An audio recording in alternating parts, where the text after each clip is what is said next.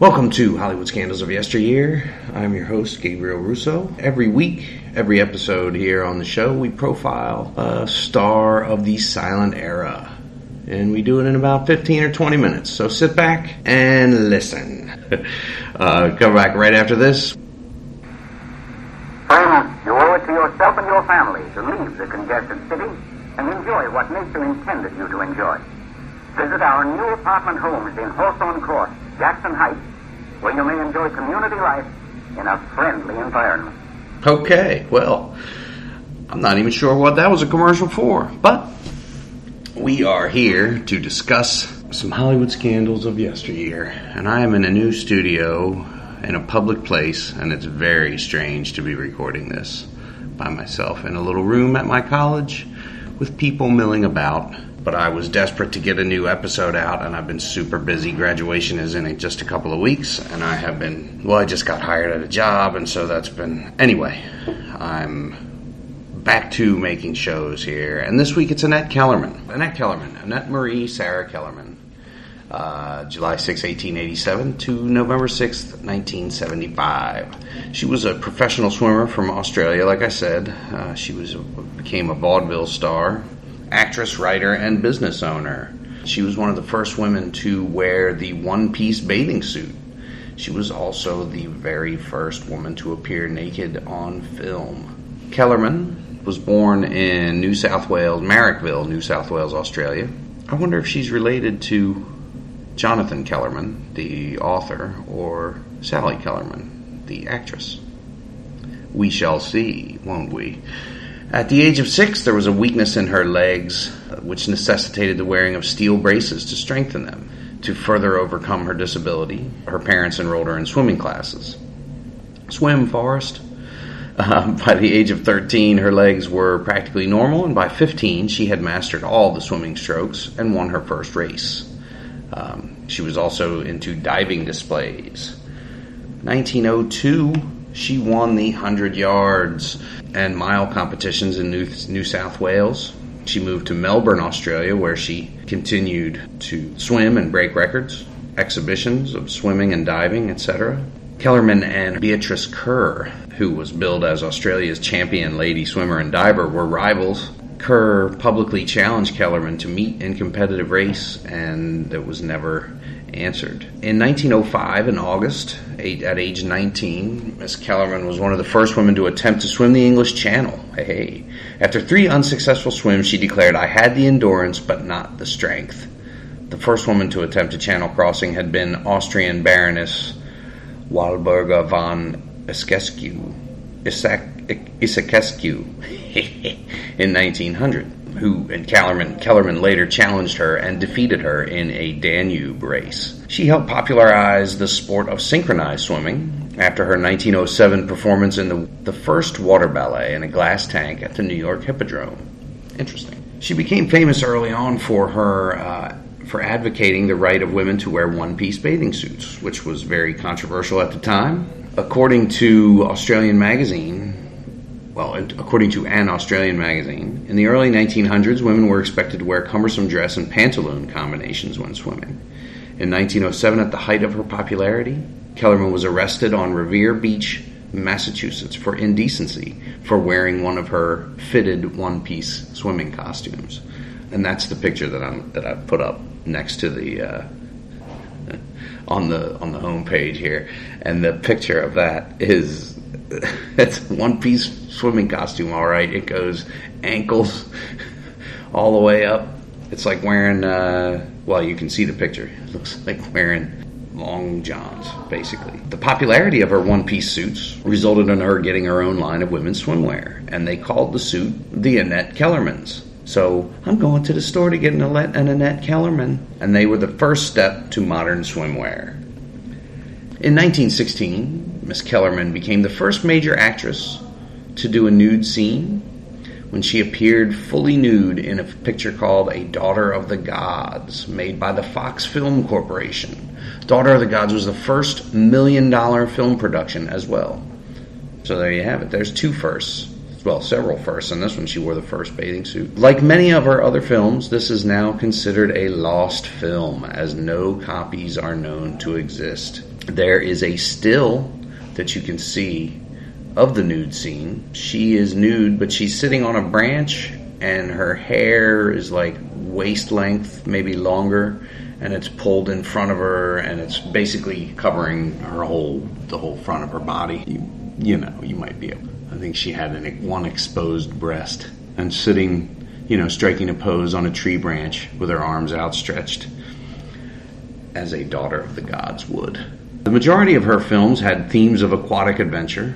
Well, that's because she came into films as a result of her swimming prowess. I wasn't able to find any information on how she actually, made her way to films. The only thing, it's very, some of the information on some of these people is sketchy. But obviously, being a swimmer and a diver, most of her films would have an aquatic theme. She performed her own stunts, including diving from 92 feet into the sea and 60 feet into a pool of crocodiles. Wow. Many times she would play mermaids named Annette or variations of her own name.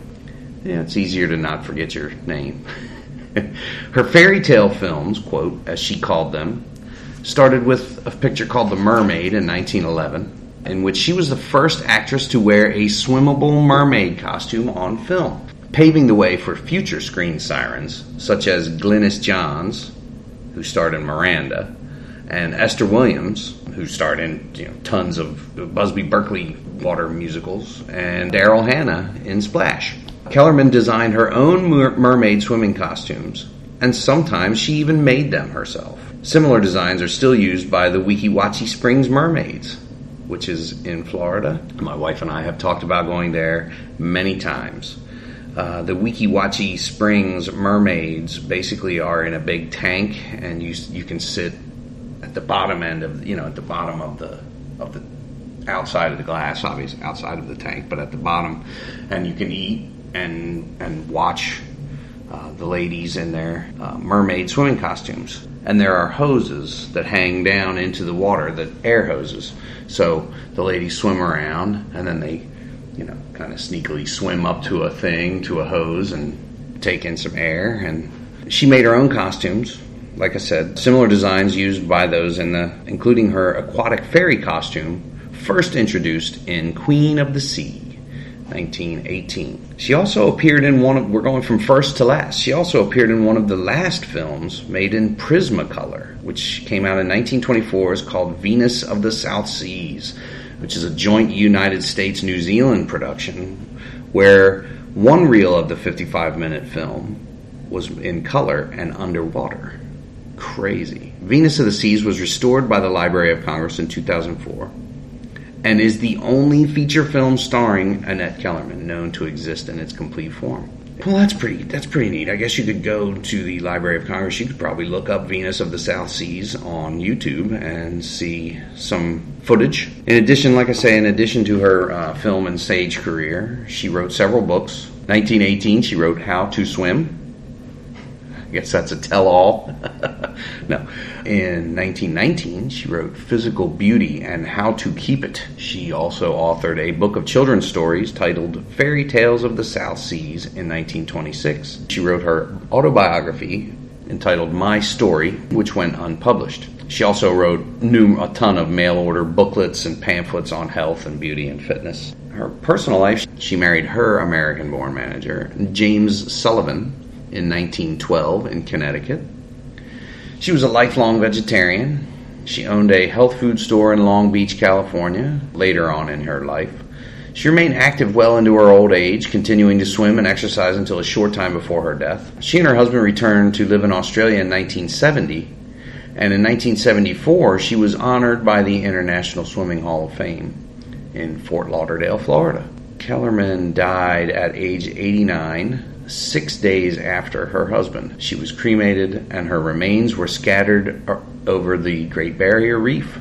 She had no children, and so I'm going to say that probably the Jonathan Kellerman and the Sally Kellerman references from earlier amount to nothing. The interesting thing, she was dubbed the perfect woman by a Dr. Dudley Sargent of Harvard University. He made a study in 1908. He did a study of 3,000 women and dubbed her the perfect woman because of her similarity to the physical attributes of the Venus de Milo, which I guess was considered the perfect woman. Kellerman's large collection of costumes and theatrical memorabilia was bequeathed to the Sydney Opera House. There's a museum in Sydney called the Powerhouse Museum, and that's where today many of her original costumes and personal effects. She was portrayed by Esther Williams, who I mentioned earlier. Esther Williams in 1952 did the film $1 Million Mermaid, portraying Annette Kellerman. And Kellerman also has a star on the Hollywood Walk of Fame. There was an award-winning Australian documentary entitled The Original Mermaid, produced in 2002, which was all about her life. And there's a brand new as of December 2010, the swimming complex in Marrickville, New South Wales, her hometown, was named after her. So it's the Annette Kellerman Swimming Complex, which is very nice. It's like her first film, The Bride of Lammermoor, A Tragedy of Bonnie Scotland in 1909. And then that was not her first film. That was her first film portraying someone other than herself. Because as herself, her first film was 1907, Miss Kellerman's Diving Feats. 1909, Miss Annette Kellerman. 1910, The Perfectly Formed Woman. Wow. So she did 23 pictures altogether.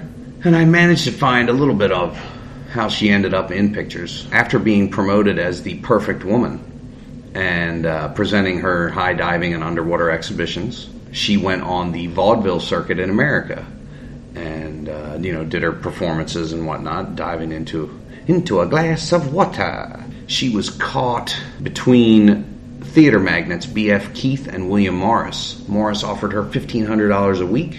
She astutely used her commercial popularity to get an agreement to appear in several shorts. Her bodiliness and sexuality were the key aspects of her vaudeville performances, and so by the time she started working in films, that was what was really going to make her famous. She emphasized form-fitting costumes with a daredevil prowess.